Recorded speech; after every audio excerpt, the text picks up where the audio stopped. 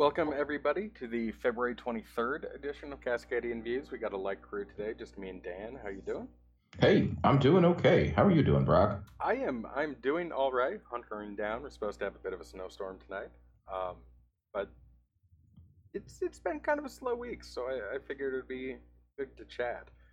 Um, the only real, I guess, national story we've got in here that is a continuing coverage is the Manafort sentencing memo, and I guess some follow-on stuff with Mueller about whether or not his report is wrapping up or something like that. Have you had a chance to read any of the sentencing memo?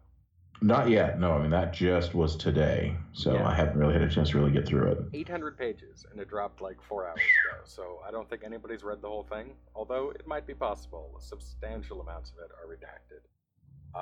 But this is the first time that a number of people who I believe are experienced with the federal courts and whatnot have said that the government found no mitigating circumstance whatsoever. I guess, and you may know more about this than I do, but government policy is to detail all the mitigating circumstances and aggravating circumstances. And this is, man, they literally say at one point that in no record in the government's files can it report anything quite like what Manafort has done. His crimes continued during the campaign, during the transition, during the presidential administration of Trump, and even after entering into the plea deal, he continued this action. A lot of it revolves around the foreign agent stuff, simply work he did in Ukraine. For the first time, it's alleged that he kind of helped lay the groundwork for the annexation of Crimea, working with Putin to spread that sort of propaganda garden that they planted before taking it. Yeah, well, I mean, the whole point of entering into a plea agreement is to get at least some mitigation of what he's done. I mean, the man he's going away forever. I mean, that just seems pretty clear based on this today. Well, it's been in the cards for a while, for some time. Yeah, well, I mean, going away pending a pardon. The Right. obvious assumption there. Because Well, I mean, unlike some other people, Manafort did lie to protect the president. yeah. Well, even then, though, I mean, what the Attorney General's office in New York was also preparing charges against him, I believe. So I think they're preparing for that eventuality. Yeah.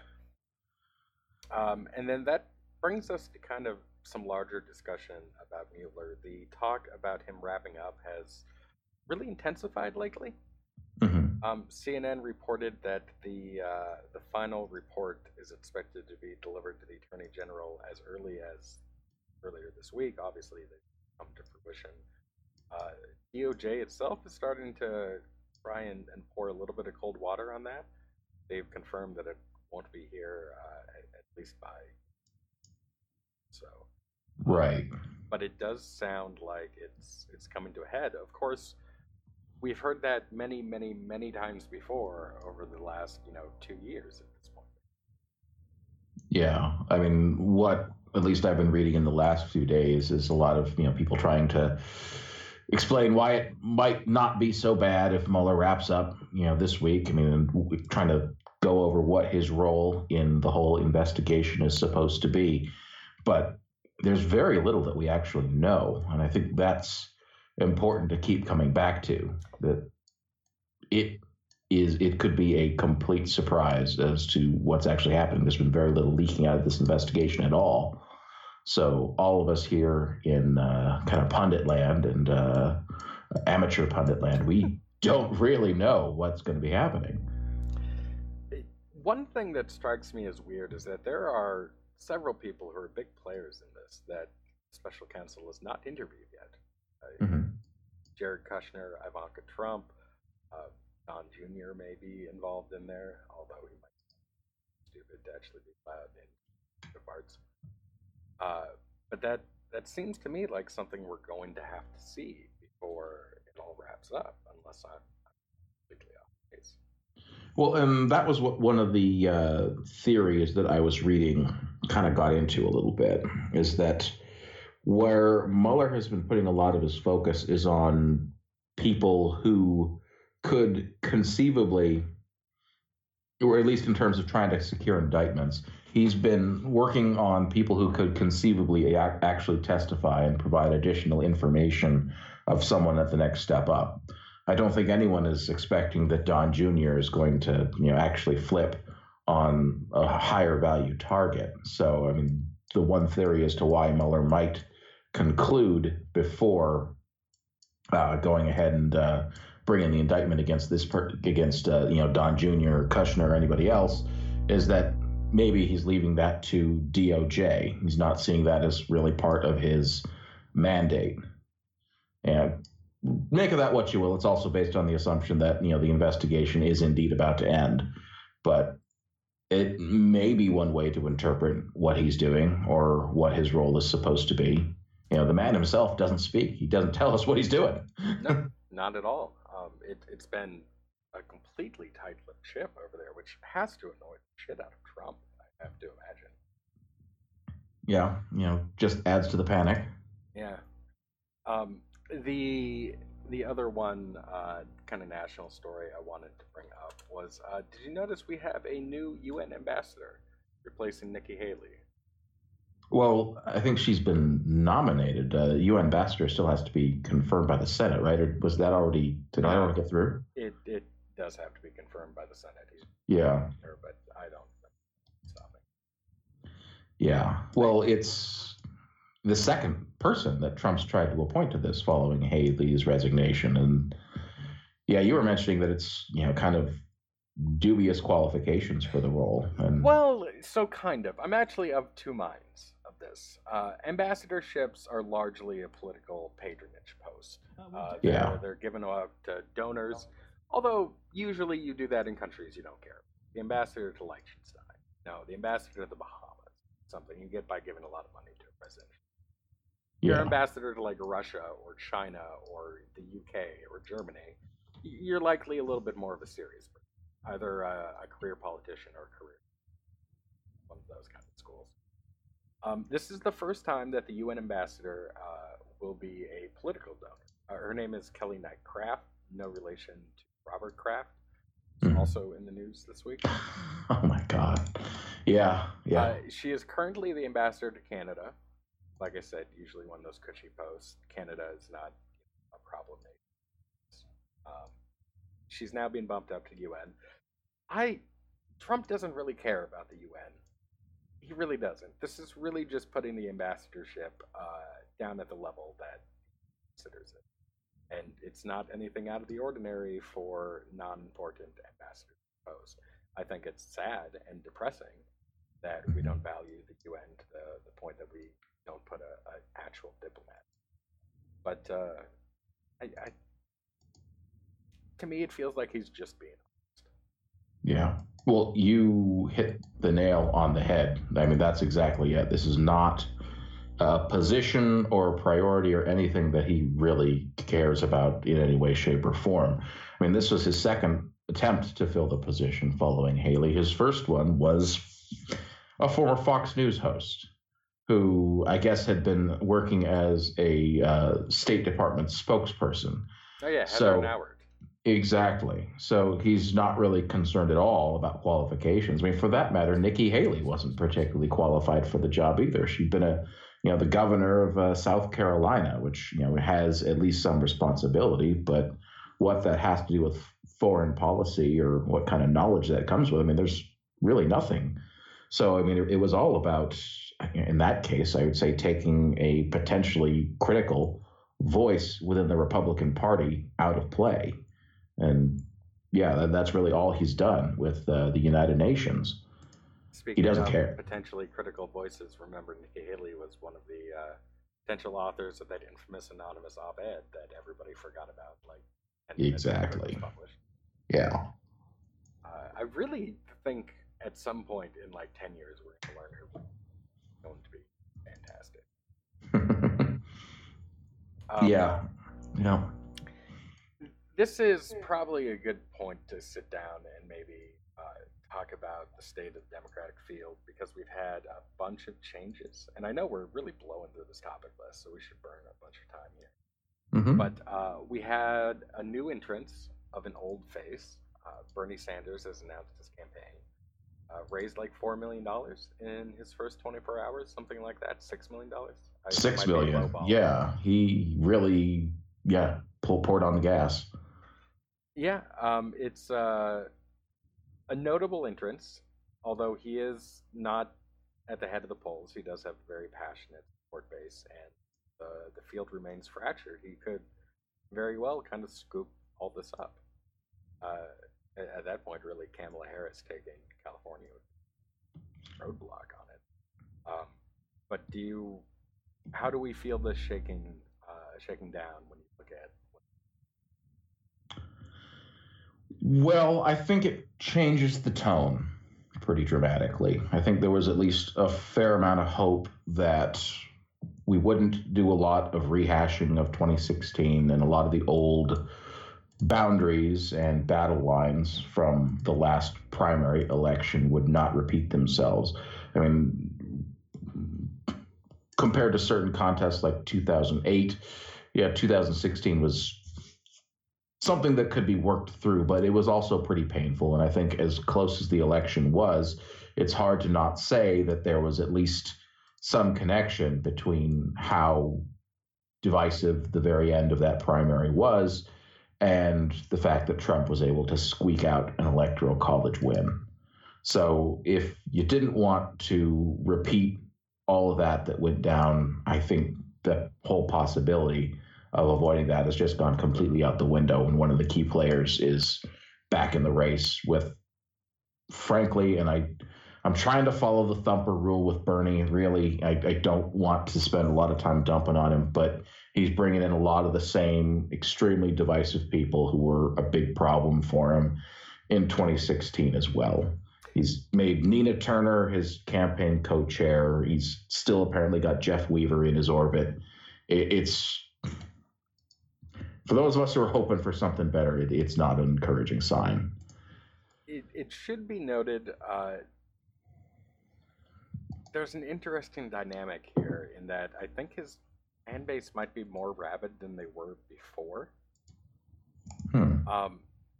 I don't know if you noticed today, but he put out a very it's a good tweet.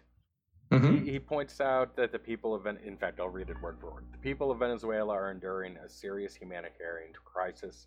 The Maduro government must put the needs of its people first, allow humanitarian aid into the country, and refrain from violence. Yeah. Pretty simple tweet, right? I think and I'd agree with it. I mean, that's the right thing to say. Oh my God, he is being blasted by his fan base for this. Yeah. I mean, it's nearly ratioed. It's got roughly the same number of comments as liked. It's become kind of a giant story. It was the headline at I think The Hill earlier. How badly it's taken off. They're just excoriating him for supporting U.S.-led regime change. Yeah. I don't know if you've seen the horrible footage from the border down there today. Not from today, but it's just been an ongoing nightmare. Really? They set them on fire, blew them up. Two protesters are dead. And then there's another absolutely horrifying video of some soldiers defecting from Venezuela to Colombia, and they're just plowing through crowds of people in their jeeps or whatever to get across the border on the other side. It's fucking nightmare right now. Yeah, I mean it's just such a terrible scenario anyway. At least in regards to Bernie, I think some of that could be a function of the fact that his base of support is a little bit smaller than it was in 2016. So the ones that are likely to still be on might be a little bit more of the hardcore, a little bit more of the, I'm trying to find a non-pejorative way of describing it, but just a more edgy kind of approach to politics and approach to ideology and everything else. So I think it could certainly be a function of that. Yeah. The move kind of puts into stark contrast how much money is out there we talked about this a bit in the group, but one of the things that I think we're going to have to reckon with, there's enough money out there. I'm even talking about small donors, not necessarily Harvard money, or that people can stay in essentially forever. Yeah. There is an increasing likelihood, I think, the more people we have and the more people raising millions of dollars, that we may end up seeing a brokered convention this cycle, something that we have not seen in a very long time. Yeah, well, absolutely. And I mean, Bernie's not one of my main worries as far as that's concerned, because he was always going to be able to raise a lot of money. But even some of the more marginal candidates, I mean, if, say, Julian Castro can still keep raising money after, say, losing in Texas, which seems entirely possible. There's kind of a fundraising base for everybody. In 2018, I mean, we saw how much funding was generated, some of it by, anger, opposition to Trump. But I think people are going to be very passionate about the candidates they get behind. And so they're going to keep giving. Heck, I've got a recurring donation set up to Gillibrand right now, and she's polling at 1% pretty much anywhere. I think there's going to be a lot of people like that who, pick their favorites, and they'll be able to stick with them. And as long as there's that, source of funding, then yeah, you could still see a half dozen candidates or more still in the race after Super Tuesday. I hope not, because yeah, like you described, it's going to end up in a brokered convention and chaos. The least democratic option possible. Oh yeah, yeah. Then they get there and the first ballot goes by, and then they're completely free to go for whoever they want. That's, and nobody's going to be satisfied with that. I mean, I'm trying to picture a scenario, but imagine that, say, I don't know, Bernie and Kamala and Biden all show up with, 20-25% of the delegates each, and the other 25 are among the field, and the convention has to pick one of those, any of them. It'll be, man, there's no way that you can unite from that and make a viable opposition to an incumbent president under those circumstances, especially if, Republicans manage to hold together any kind of unity at all. The thing that might be a nightmare looking forward, the debates for the primary. 538, I don't know if you read it, but they had a great piece kind of breaking down the rules for the debates, and it's going to be we're going to have a cap at 20 participants, and we might actually hit that cap. I didn't think I would say that, but yeah. Yeah, I could see that. They're also going to break the single debate with all candidates format, and they're going to kind of put different people on different nights, jumble up the crowd. It won't be like a kids' table debate like the Republicans had last cycle, where there's people polling less than 8% or what. Instead, they'll be assigned random. That seems a little bit fairer. I think, yeah, I'm not even sure what the point of a kids' table debate would be. I mean, that's necessarily going to diminish any of the candidates participating in that one.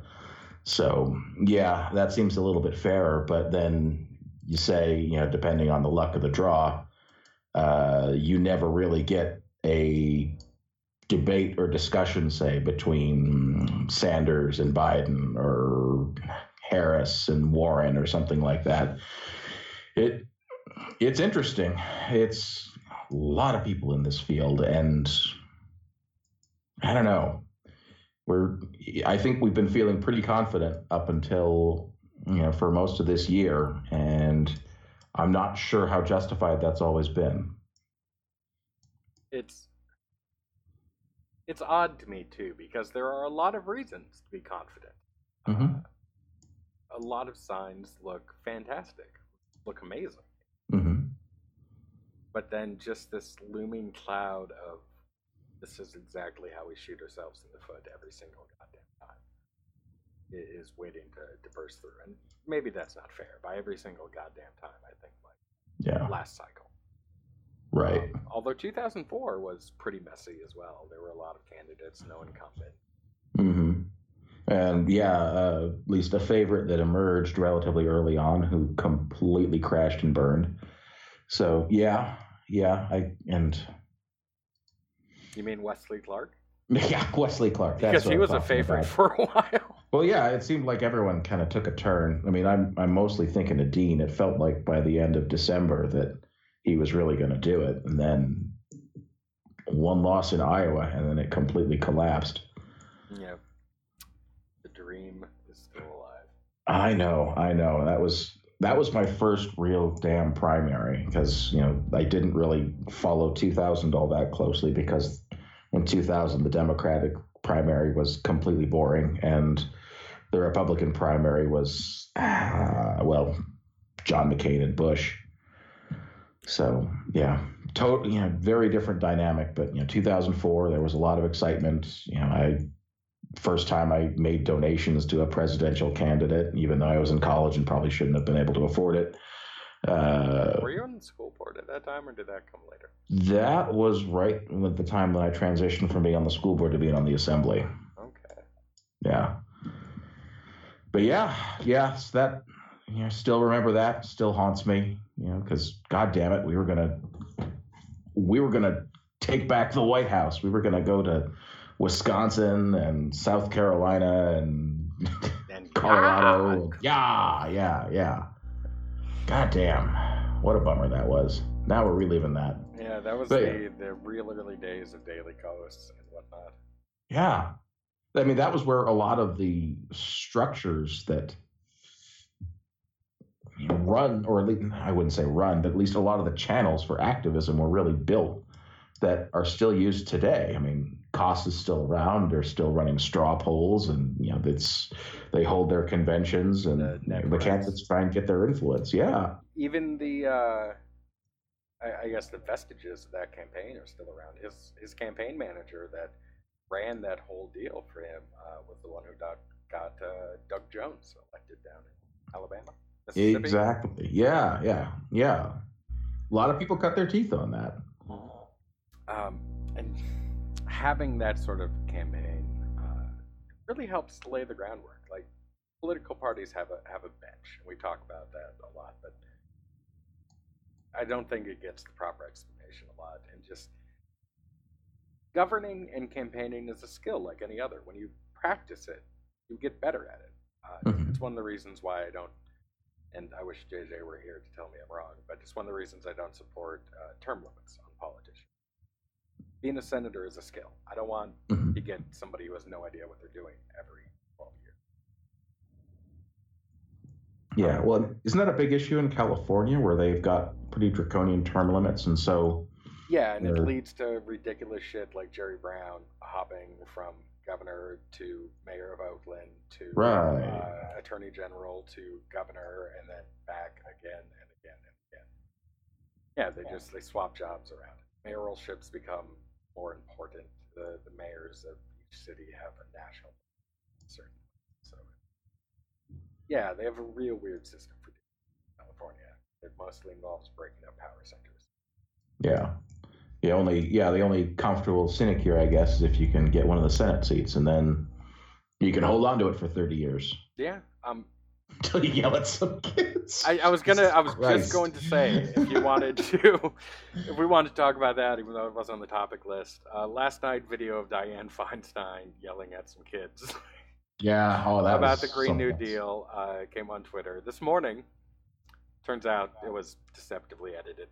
And in fact, they had like a 20-minute long, wonderful discussion where she supported the ideas in the Green New Deal in general, but wanted her specific legislation, which, by the way, the Green New Deal at this point is not actually a concrete plan right now. It's more a statement of goals. Yeah. She wanted to support that. She offered one of the kids an internship. I think he accepted. And then they left together. It was actually a very charming interaction between people and their government, and really, I thought, set a high note for Dianne Feinstein, but apparently I'm just wrong. Well, you got to see the 2-minute video first and then set your opinion and never change it. So, yeah, we've got our own left-wing Project Veritas now, so that's cool. I don't want to stir the pot, but it was edited and released by somebody from AOC's campaign wing. Yeah, the Sunshine group, whatever they're called, or Sunrise Movement. That's it. Yeah. So that is a thing. Not really sure what's going on there. They've defended that, saying they only trimmed it down because Twitter has limits on video post on the platform. Doesn't seem like a good reason to me, but what do I know? Yep. Well. I think we'll go off the beaten path again to talk about something that's not on the topic list, but we cover everything really, really quickly. There's been a lot going on up in Alaska. I don't know if you've been following along. Oh, yeah. Will's been updating us from time to time, but I've been reading the Anchorage Daily News every so often to keep an eye on it, and holy crap. They want to slash the state budget by like 30 or 40% or something like that. University of Alaska system is going to lose almost half its money. Things are being slashed across the entire budget. A hatchet, not a scalpel. Other platitudes tell you to feel better. Yeah. It's absolutely ridiculous, and there is some signs that the legislature may not be going along with it. He also abolished Alaska's climate change committee just because they wouldn't approve a bridge in the car. God, jeez. Oh, that's good. That's just what we need. Yeah. They've really signed themselves up for a real winner with this one, with this new governor. He's doing all this, by the way, to fulfill a campaign pledge to return the permanent fund dividend to previous levels. Right. In order to do that, he has to completely eviscerate state government. Because that's, the permanent fund was, the permanent fund was, I guess, what's the term I'm looking for here? Skimmed to actually pay for state government because nobody could agree to raise taxes. And the price of oil, which had been sustaining the state for the last 35 years, has collapsed, and there's got to be some way to actually pay for government now. And that's pretty much either that or a tax is it, unless you want to have no government at all. Yeah, it wouldn't even matter if the price of oil went back up at this point. They've given out so many tax breaks to the oil companies to keep production up.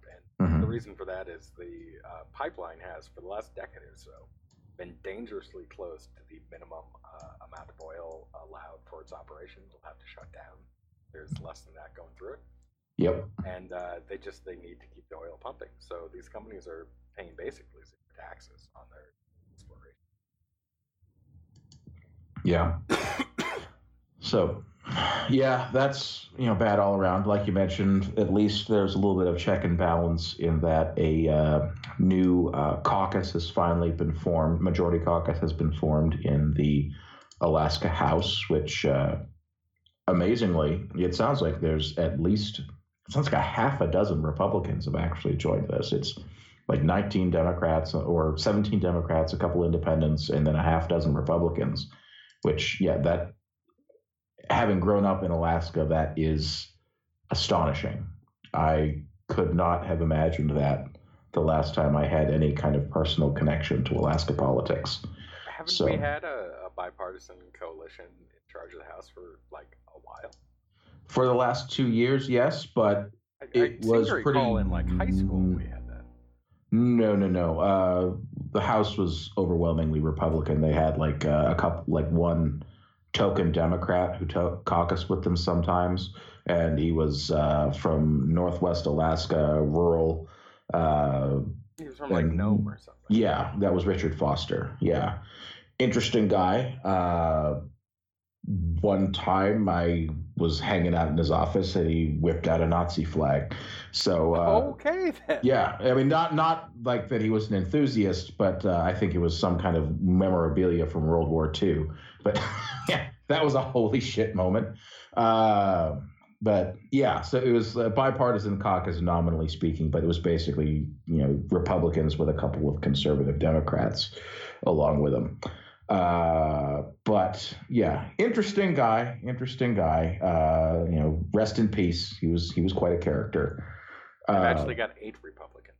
Yeah, 8 Republicans. I mean, that's what I cannot believe, because the last 2 years they've had a bipartisan caucus, which was mostly Democrats, a couple of independents, and 2 or 3 very liberal or at least non-ideological Republicans who were part of it. But to get 6, 8 Republicans, you have to be digging into mainstream normal Republicans that are on board with this. The last legislature, the 30th, the majority coalition was 17 Democrats, 3 Republicans. And then this time around, it's now up to, down to 15 Democrats, up to 8 Republicans, and then same 2 independents. Yeah. So, that I think some of that's got to be reaction to Dunleavy himself. And I think Will might have speculated along these lines, on the page, or at least in some of the comments, that people are reacting in some horror to all the cuts that are being proposed here and what that implies for the state. So, and then I think you had the article that you posted from the Washington Post about, possibly being a Kansas-style reckoning in Alaska, and I think that's probably the best way to describe it, really. It's been years and years of very conservative dominance and one-sided government where you had, I think there was a brief interregnum of about 4 years where you had a bipartisan coalition in the Senate because it was split 50-50, and then a de facto Democrat who was actually a Republican as governor for the last 4 years. But generally speaking, the government's been pretty Republican and pretty conservative. And all of the options for not governing hard right conservative have been exhausted. Well, all the options to do anything but govern hard right conservative have really been exhausted. And now they have to kind of take some stock of the future and realize that, maybe there's going to have to be either a tax, or at least think about that in the future, or use the permanent fund the way it was intended and actually pay for government with it. We talk about the tax issue a lot in relation to Washington, because it's right next door. We live down here, but that same resistance to any sort of state income tax is present up there, although they couple it with a resistance to sales tax as well, and property tax, although local municipalities can put in their own sales tax and property tax.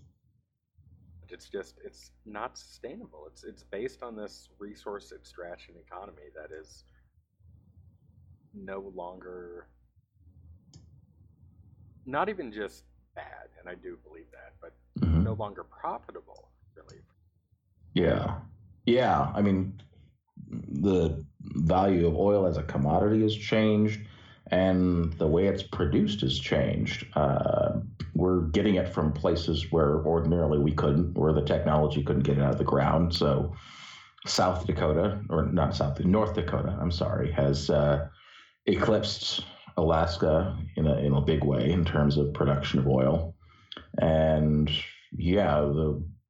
they're going, the oil producers are going to places where it's relatively easier to work and extract. And frankly, there's only so much in the ground on the North Slope anyway.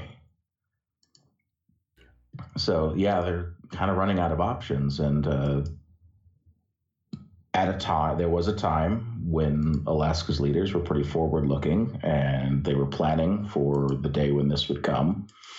And what they came up with was having a sovereign wealth fund in place that could eventually pay for the needs of the state. And they've been resistant to ever kind of touch it because it's also been a very nice political payout to the citizens to give them, put a couple $1,000 in their pocket every year. And there are places where that can be done well. Sure. Norway is a wonderful example of this. Nationalized their oil, plugged it into the sovereign wealth fund. It has done great strides for that country in order to fund the backbone of the social service state that they have there. But they also couple that with, your expected Scandinavian levels of taxation. social Right. welfare, and putting it in this libertarian context, it ended up being raiding the piggy jar to put dollars in people's pockets. Exactly. That's exactly it. It's a nice thing that will add to a conventional set of revenues, but you can't run a modern state on that alone. And I think that's what is either going to be learned, or they're going to inflict a recession on themselves. It'll be like Brexit on a smaller scale. I guess we'll turn to the local stuff here and kind of start wrapping up. We have an update to a story that we covered last week, posted just a few days ago. So now you guys can hear the follow up, and I'll actually get this up tomorrow since I don't have to go to work tomorrow. Yeah. We have breaking Tim Eyman news. You want to let us know what happened, Dan? Oh, it was all just a huge misunderstanding. He just forgot to pay for it, and there was just a confusion with the clerk. He would never have gone back to pay for other items if he had actually shoplifted a chair, or so he wants us all to think. So I guess that is where his responses come in, and also possibly he's being politically persecuted by the Attorney General of the state of Washington. So, oh man, that's just great.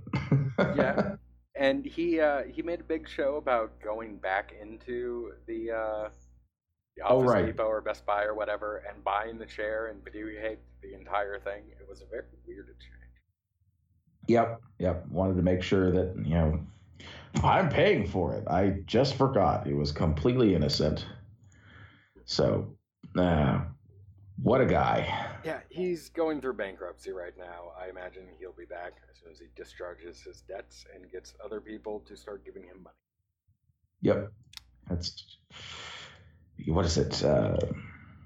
Hadn't been any gag orders on anything about that, right? And now I was thinking of Roger Stone with that. So he's still free to fundraise.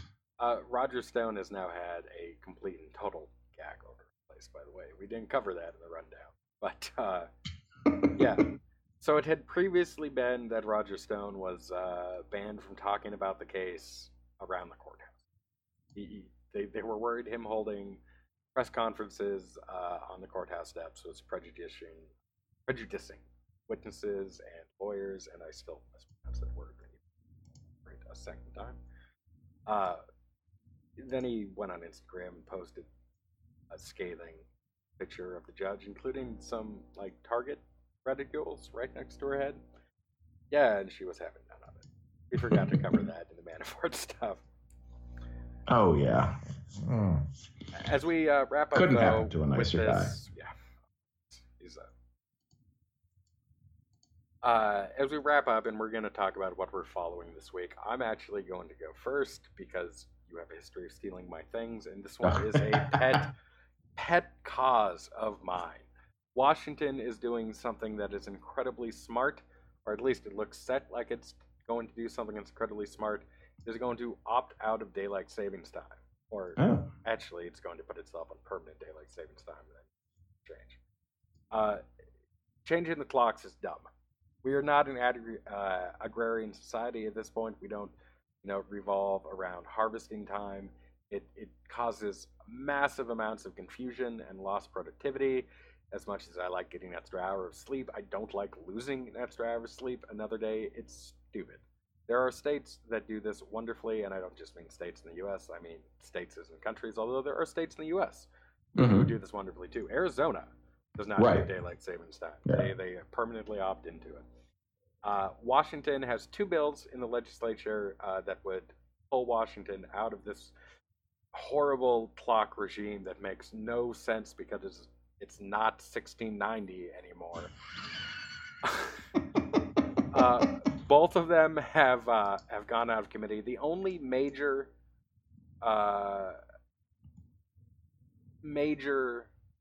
hiccup on them, or difference between them, is one would require a ballot vote, the other one wouldn't.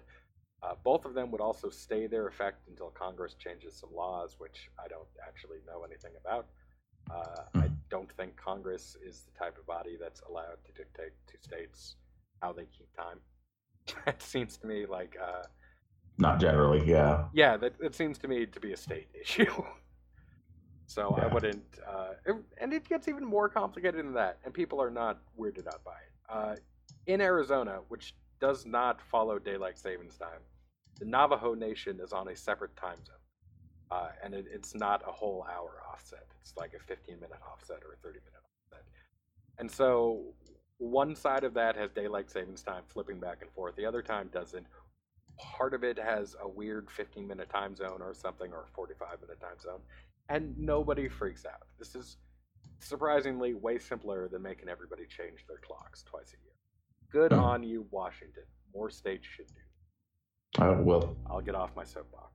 Shit, I like having it brighter at night, but that's why they go to permanent daylight savings time. Yeah. Just make it permanently bright, or actually, it's the other way around.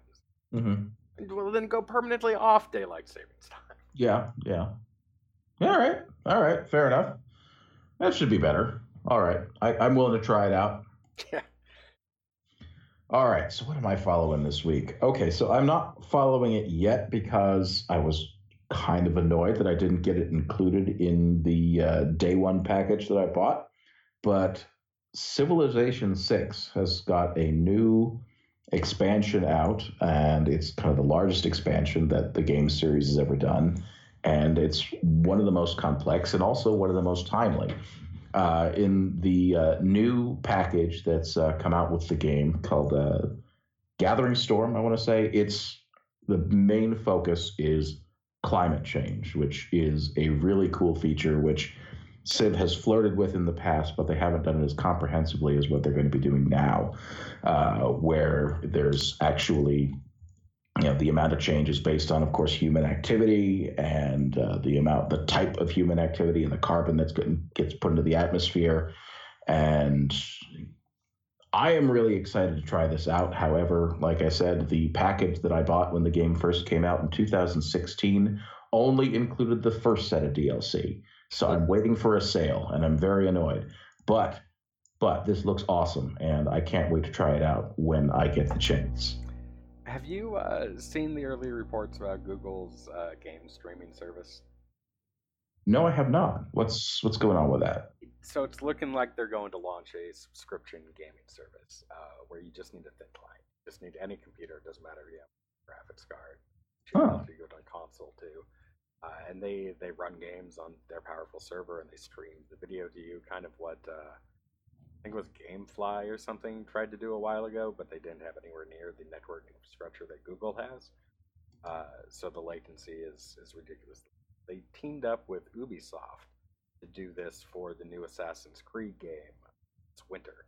As kind of a limited trial run. They let you sign up for the beta, and for 2 weeks play the new Assassin's Creed for the streaming thing. And it looks like at the game development conference that's coming up, they're going to launch the service. So you may be able to just, pay Google $9.99 a month to play shit. That might be something neat. Yeah. This is probably super millennial, and I really pride myself on not being a millennial. But I love the subscription shit. I pay them $9.99 a month for Play Music, do all my music crap. And it comes with free premium YouTube, which has just ridiculous amounts of features that I use. So I can say that. But, interesting. Yeah, so I'm kind of excited about that. It would invalidate my 3,000 game collection on Steam, but Oh well. All right. Have a good week, Dan. Yeah. YouTube rock. Bye. All right, bye.